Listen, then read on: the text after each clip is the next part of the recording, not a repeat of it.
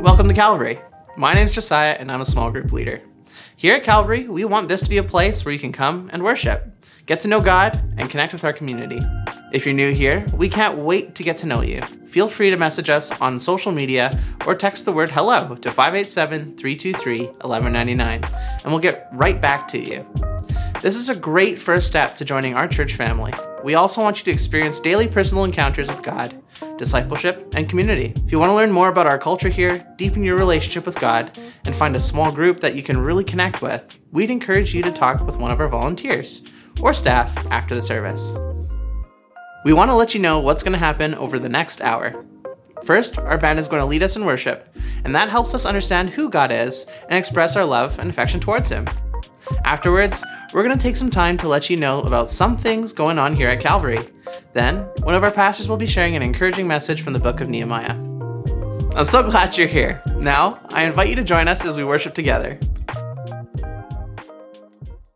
Well, good morning. Wow, that was a good one this morning. So I'm Bev Sesink, Associate Pastor here at Calvary Community Church. Yes, I want to welcome each and every one of you, those here in person and online as well. And as we begin today, whenever in this sermon you hear the word work or minister, when it's used, I want you to see it as applying to every one of us here. Wherever you are, whatever you are doing, no one is excluded from today's message. Also, I want to frame today's sermon in the context of the Bible, in the book of Mark, chapter 10, verse 45, which says, "For even the Son of Man," that is Jesus, "came not to be served, but to serve others." Jesus modeled to us service.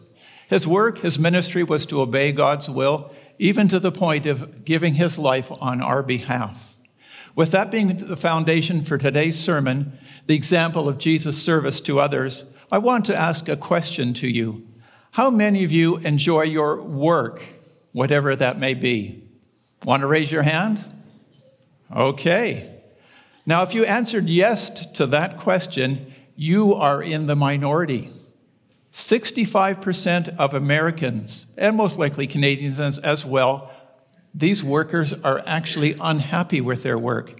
Many of them go to work simply because they have to. I owe, so off to work I go. So Labor Day reminds us, unfortunately, that the summer holidays have come to an end. Now, some people are glad. Some are looking forward to letting their children go back to school. And others are not looking forward to going to work. The reality is that almost everyone here will either have a school or a job or some responsibility this week. So may I ask you, are you looking forward to whatever you will be doing this coming week? Because the way you and I view our work, whatever it is, will impact our own personal happiness, our performance on the job, and our success in life. When people talk about their jobs, it seems to me I hear some of these familiar messages. People in the office are always complaining. It's a negative environment. My boss is a slave driver. And that's just what I hear from people who work here at Calvary. Just kidding. Actually, I'm thankful to work here in an overall healthy environment at Calvary. Now, wherever you are, and whatever workplace God has you, instead of wanting a change or wanting to leave, how about you be the change where you are? Maybe God has you in that place of work to change the culture so that it would ultimately honor God.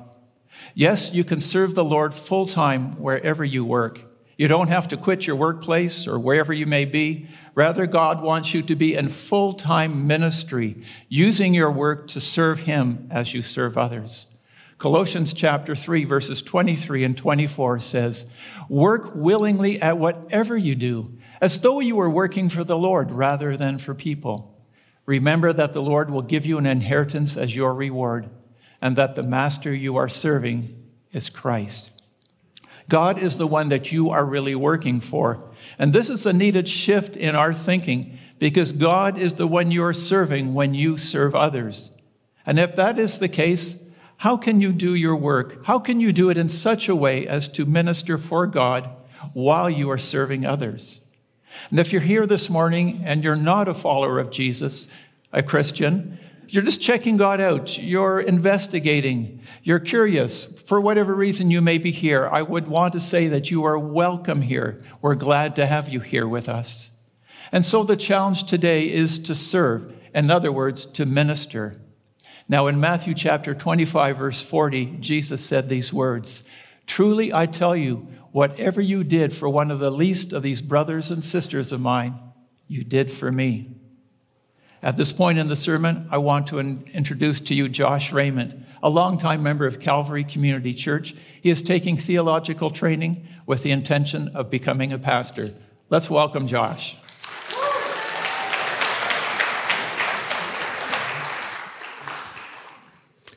Good morning, church.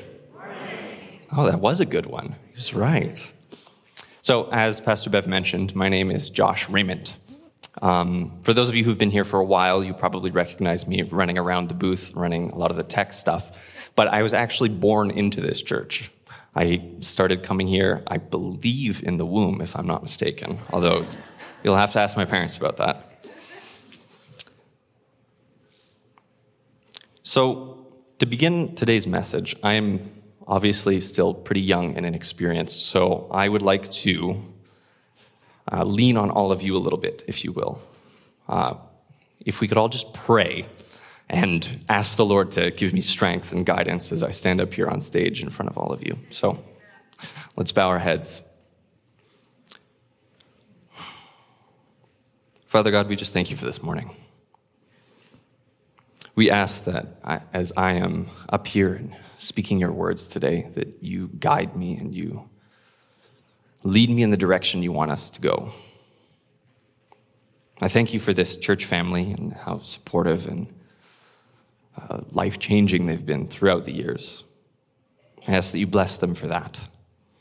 Whatever gifts or talents or abilities they bring today, I ask that you help them use them well, for the benefit of us all, for the benefit of your kingdom and your church.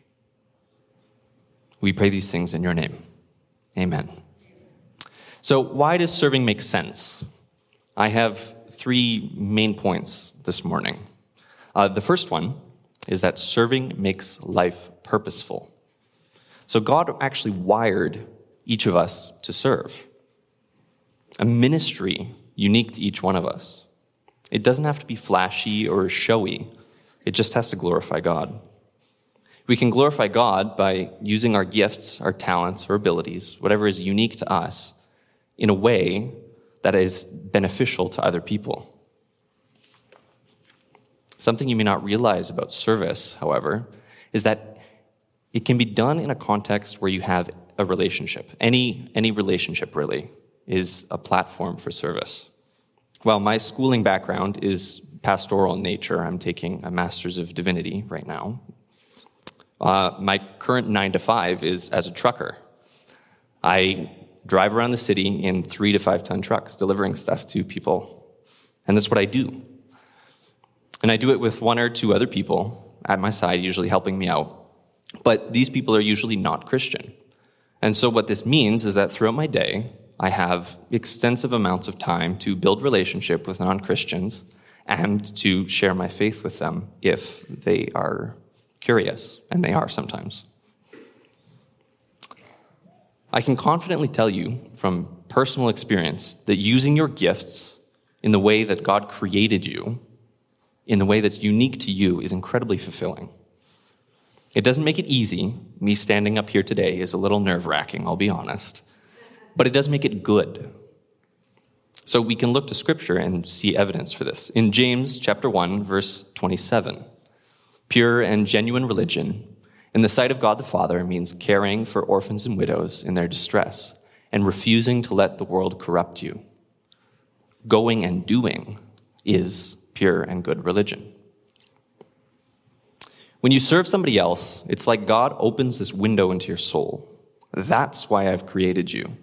That's what I made you for. That's why there's this deeper sense of happiness when you serve. It is a realization of God's design for your life. It's intentional. One of the most common ways we serve God throughout our lives is through our day-to-day, our 9-to-5s, if you will. Contrary to what you might think, doing this work is actually integral to how we were created. If you look at Genesis 2:15, we see this. The Lord God placed the man in the Garden of Eden to tend and to watch over it, to work it, if you will. And there are several sections throughout Scripture that tout the importance of doing this work, but specifically for the benefit of others. So look at Titus 3, chapter 3, verse 14. Our people must learn to do good by meeting the urgent needs of others. Then they will not be unproductive. I believe one of the chief reasons why we live in a world today where so many people are dissatisfied in their lives is because they just live for themselves. Western culture especially teaches this, that it's all about me. It's all about what I want, when I want it, however I can get it. Our Lord, however, teaches a different way. So if we go to Philippians chapter 2 now, verse 3, don't be selfish. Don't try to impress others. Be humble, thinking of others as better than yourselves. Or how about 1 Corinthians chapter 10, verse 24? Don't be concerned for your own good, but rather for the good of others. God, through Scripture, has made this principle abundantly clear. Our directive as children of God is to consider others first, to consider others before ourselves, to treat others as more significant than ourselves. The beautiful thing about this is that when we obey God's command and we choose to serve others first, we inevitably become more like Jesus, and that's my second point. Our service makes us more like Jesus Christ. So going back to Philippians chapter 2, it continues on in verse 4. Don't look out only for your own interests, but take an interest in others too. You must have the same attitude that Jesus Christ had. So here we see Paul explaining that a key part of the Christian walk, a key part of our sanctification, which is just the process where we become like Jesus Christ, a key part of this process is actually following in our Master's footsteps. It's doing as he did. We are to have the same attitude that he had. And we do this by choosing to lay aside our own interests and preferences. So what did Jesus say of his own attitude? Well, in Matthew 20, starting in verse 28, even as the Son of Man came not to be served, but to serve, to give his life as a ransom for many. This is Jesus' way of saying, I came here not for all of you to serve me, but for me to go and serve you. When we choose to serve, we are literally becoming more Christ-like. When I'm serving, it demonstrates that I am a follower of Jesus Christ. This means that if I serve in a workplace long enough, theoretically, people should notice. Why do I do things this way? What is different about me? Why do I constantly put the needs of others first? So let's think about this for a second. God incarnate, this is Jesus Christ. He comes down to earth and he says, I didn't come for you to serve me, but for me to serve you. This is radically different from what we see in the world today.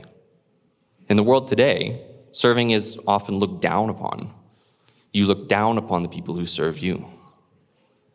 So this month has been pretty insane for me, to be honest. And I've struggled to balance everything properly. So when Pastor Bev texted me to co-preach this sermon with him, I was equal parts excited and unnerved. While I really wanted to do it, I was unsure if I would be able to balance everything properly and if I'd have the energy to do so after everything else that was going on. But ultimately, my standing here today is an act of faith. It's choosing to trust that the Father will honor my work and use me in a way that I can't foresee and probably never will see. I trust him to take what little I can do and to use it exponentially for the good of the kingdom. So why does serving make sense? So we had 2 points so far. It gives my life purpose. It makes me like Christ. And finally, our service will be rewarded in eternity. While we may or may not be rewarded for what we do while we're still here on earth, Jesus said this in Matthew 25, verse 23, when he's speaking about future rewards or eternal rewards for what we do. The master said, "Well done, my good and faithful servant. You have been faithful in handling this small amount, so now I will give you many more responsibilities. Let's celebrate together." This passage is a parable or a story that Jesus tells in order to illustrate a point. He taught this one specifically in response to questions about his second coming or his return to earth. It is his way of teaching us how we, the body of Christ or saints, ought to act in preparation, if you will, for his triumphant return. This verse also promises that what we do here will be rewarded in eternity. So there's three aspects to the reward mentioned in this verse. Firstly, there is affirmation. Well done.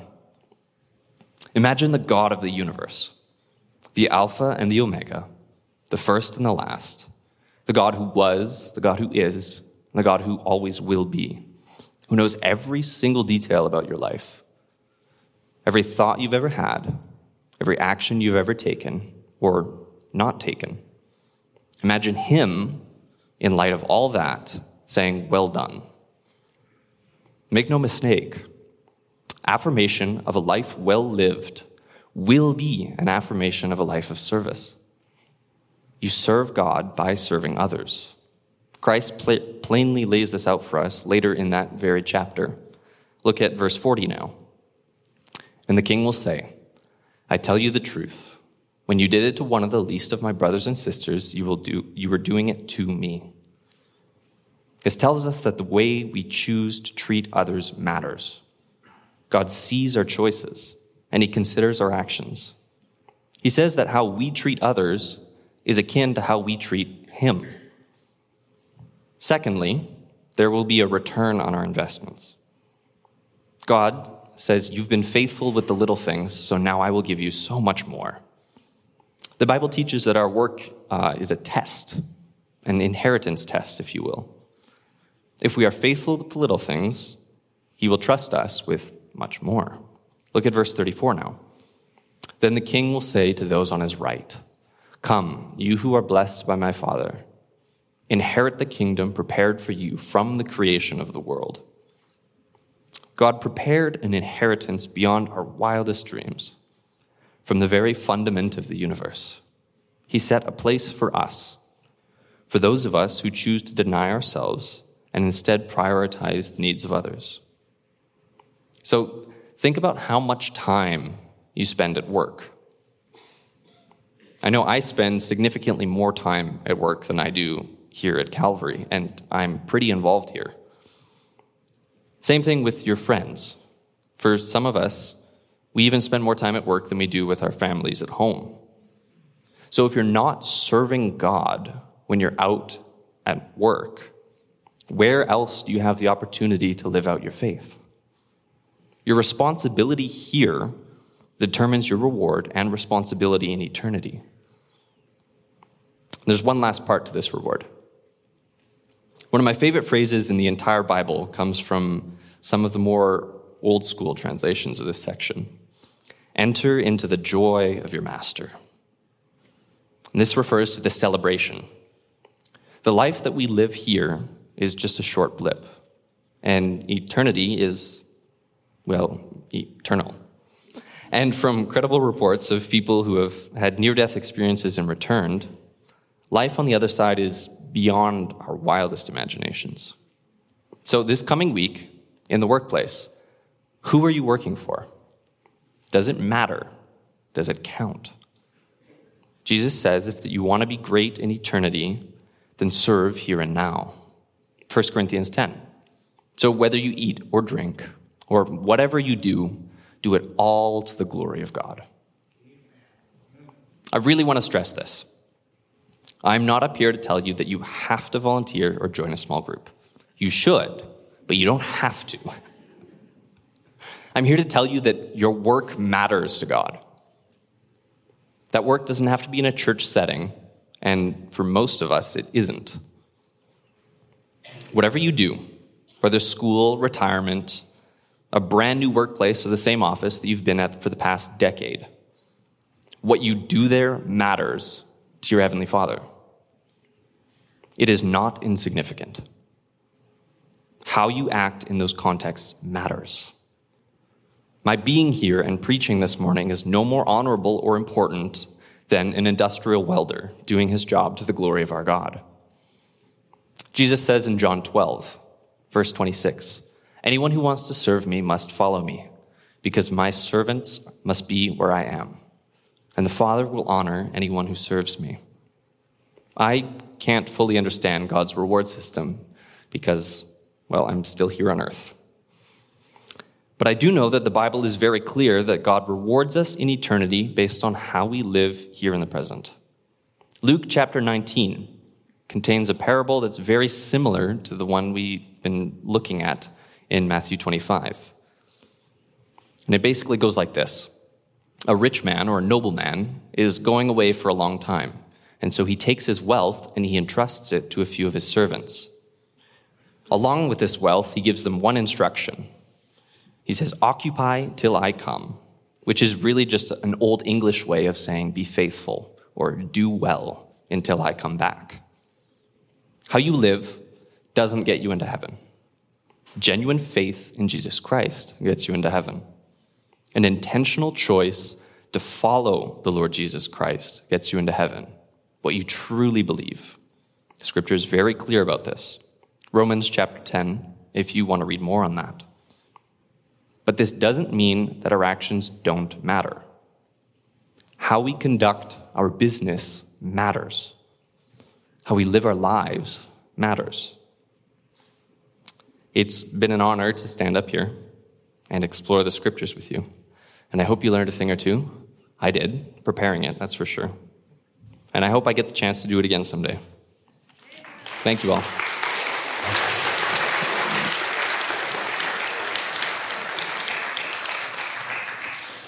Thank you, Josh, for those insights from the scriptures. So let's make it practical this week. Wherever you are and whatever you're doing, how can you have a ministry among the people that you're involved with? How can you serve others knowing that God is observing? Let me give you some actions you could do this week. To begin with, accept others unconditionally. If you want to be a minister, a servant of others, you serve people by accepting them. Can you think of the names of people you work with who are difficult to accept? A lot of people are difficult to accept. Has anyone seen the TV show The Office? A few. Well, you would know that Dwight is a guy in the office. He's sort of a dorky-looking guy who says some things that are a bit dumb. He's very difficult to accept. And I suspect that you've got people at work that you find difficult accepting.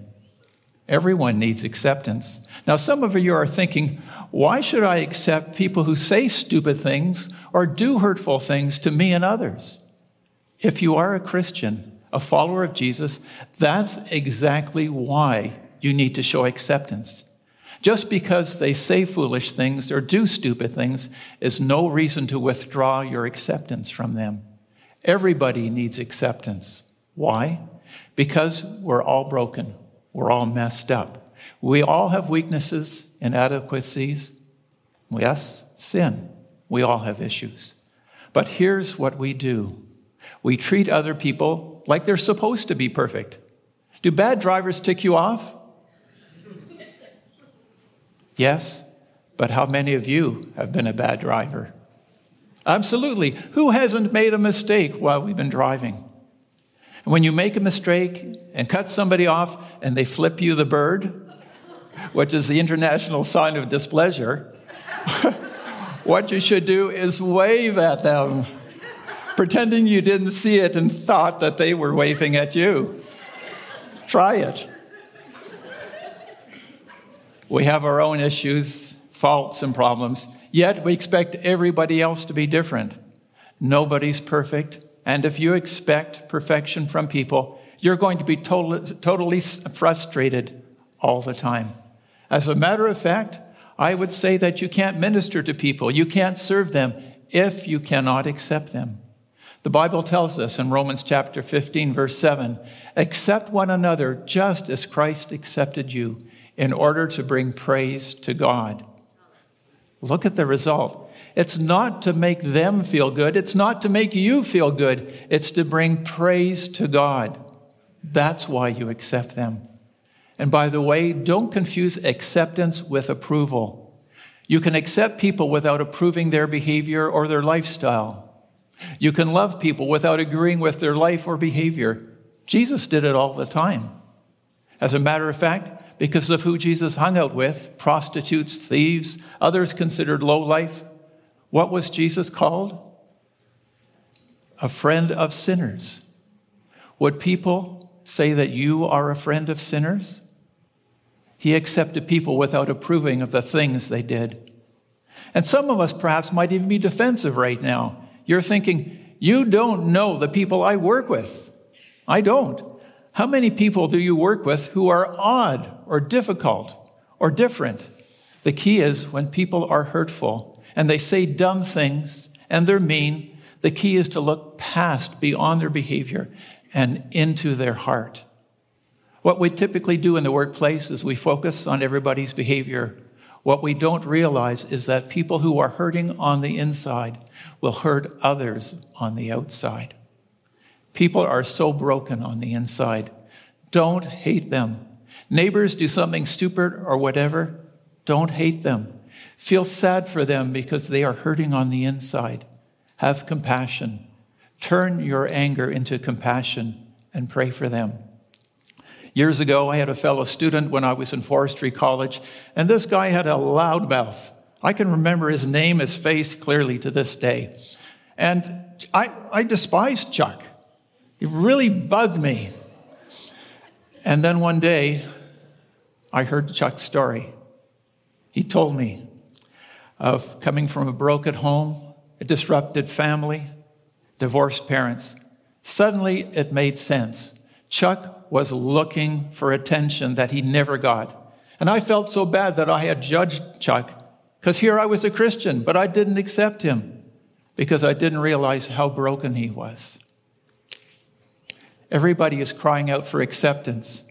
The people in your office or wherever you are, the ones who are least deserving, the most obnoxious, those are the ones who need your acceptance the most.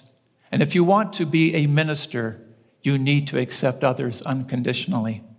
Secondly, to have a ministry at work, wherever that might be, you need to encourage others continually. You minister to people when you encourage them. Here's some things you can know about encouragement. Everybody needs it. Everybody is hurting everywhere. Everybody in your world could use a lift and encouragement. I don't know about you, but I've never met anybody who has said, "Don't encourage me. I've had enough of this." That just doesn't happen. The Bible says in 1 Thessalonians 5, verse 11, "So encourage one another and build each other up just as you are already doing. And if you are a follower of Jesus Christ, of all the people in the world, we should be the ones who have the reputation for being encouragers." Let me ask you, are you an encourager or a discourager? Do you compliment or do you criticize? Our world is full of critics and cynics, we know that. But Jesus said to his followers, be different. Don't be a critic, don't be a cynic, build people up.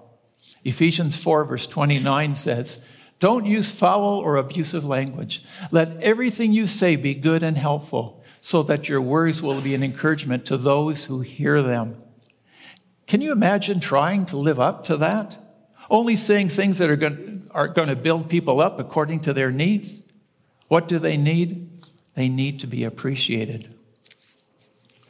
People who brag a lot, you may tend to think, they don't need encouragement. Lots of good things are going for them.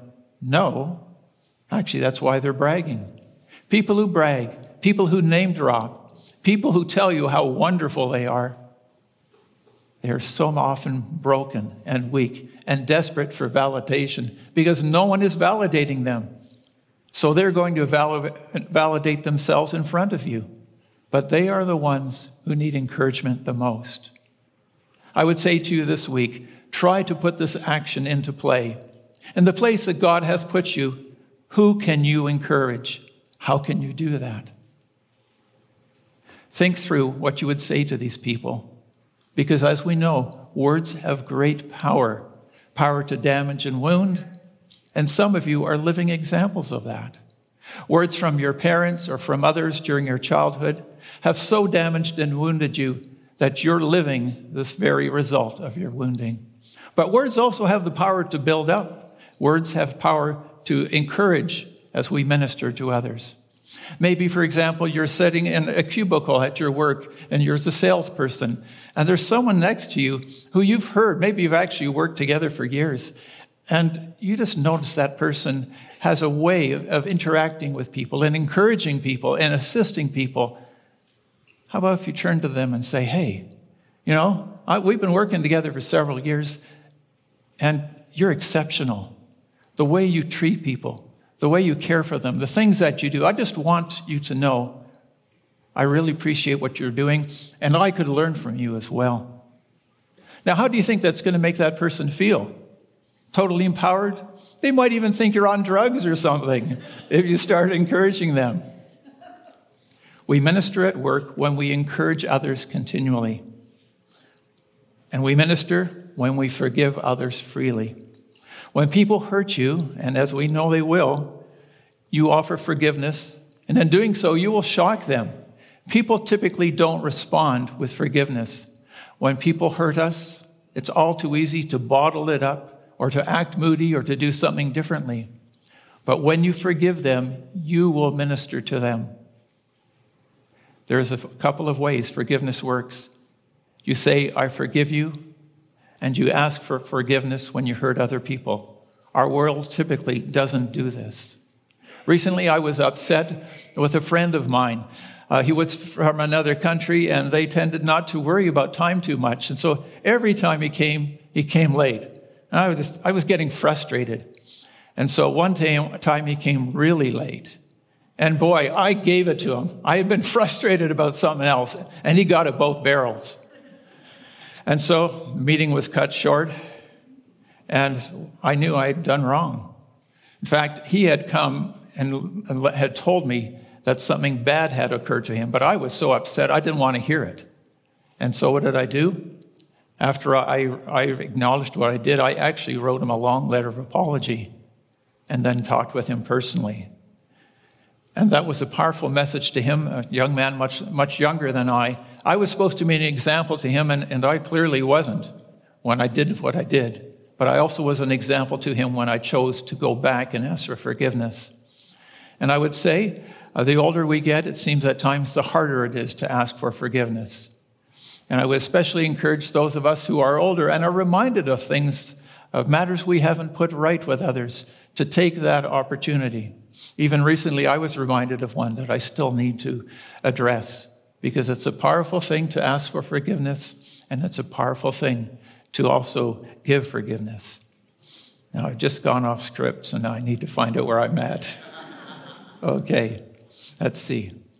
Okay, so you want to minister to people, you forgive others freely, and you ask for forgiveness when you hurt people. Colossians chapter 3, verse 13 says, make allowance for each other's faults and forgive anyone who offends you. Remember, the Lord forgave you, so you must forgive others. Here's what I see in the context of the workplace. You choose to minimize mistakes. You don't have to make a big deal out of mistakes because everyone makes mistakes. Is the world going to come to an end because of someone else's mistake? The person already perhaps feels foolish. They know they made a mistake. I can perhaps hammer the person and feel a little bit better about myself, showing them what a fool they were. Or I can say, it's not that big of a deal. Let's move on. That's making allowance for one another. And what's your motive for that? You forgive because the Lord forgave you. Why do we forgive? Because we'll never have to forgive anyone as much as the Lord Jesus has had to forgive us. Forgiveness is so rare in this world. So when you forgive someone, it's like a shining light comes on.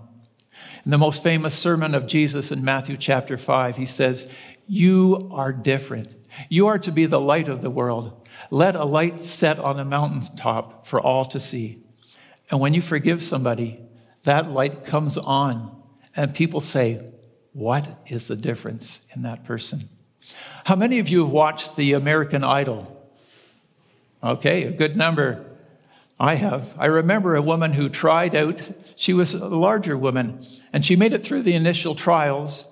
And as she was leaving, Simon Cowell, and I think many will know who he is, he's got quite a tongue on him.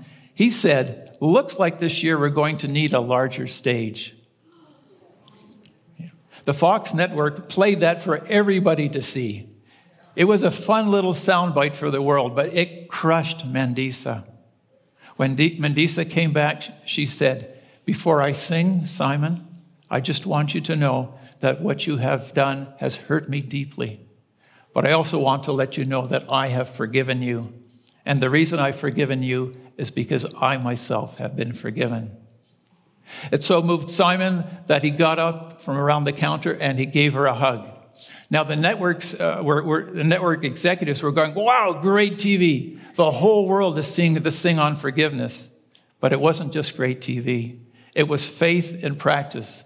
As this young woman said, "I forgive you because I have been forgiven." How to have a ministry at work? You accept others unconditionally, you encourage others continually, and you forgive others freely as well.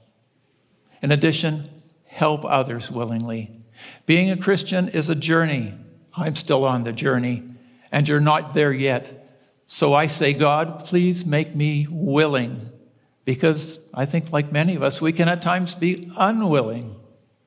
I know that when I serve others, it makes my life purposeful, meaningful. It makes me more like Jesus, and to imagine that we're actually going to receive reward for that. Proverbs 3 verses 27 and 28 says, "Do not withhold good from those who deserve it when it's in your power to help them. If you can help your neighbor now, don't say, 'Come back tomorrow, then I'll help you.'" The Bible teaches that offering practical assistance to people at work means that you're ministering to them, you're serving them, and in doing so, you're serving God. When you help others, even if you feel like it's in vain, God sees your heart, and it changes your character. You could say he opens the window of your soul and puts his favor upon you. That is why he created you. And in 1 Corinthians 15, verse 58, we're reminded, "Always work enthusiastically for the Lord, for you know that nothing you do for the Lord is ever useless." When you're in the workplace, wherever you're helping somebody helping with a project, and you think to yourself, "Nothing I do for the Lord is ever useless." You're helping somebody figure out a computer program. You already showed them 5 times before, and they're asking for help again. Actually, it sounds like Nathan speaking to me. You may be thinking, "God, nothing I do for you is ever useless," with Pastor Bev. Now, I appreciate people such as Nathan and others who have those skills to help those of us who are a little bit challenged. Or you stay after work and you help somebody out, and you even do menial tasks that are normally below you, and you think, "Nothing I do for the Lord is ever useless." So don't procrastinate. When you see people in need, help them out. Because we also easily get wrapped up in all our own stuff, but we need to see the needs of others. And if you want to be more like Jesus, you will never be more like him than when you serve. Now this week, people in the workplace or wherever you are, see them as your church.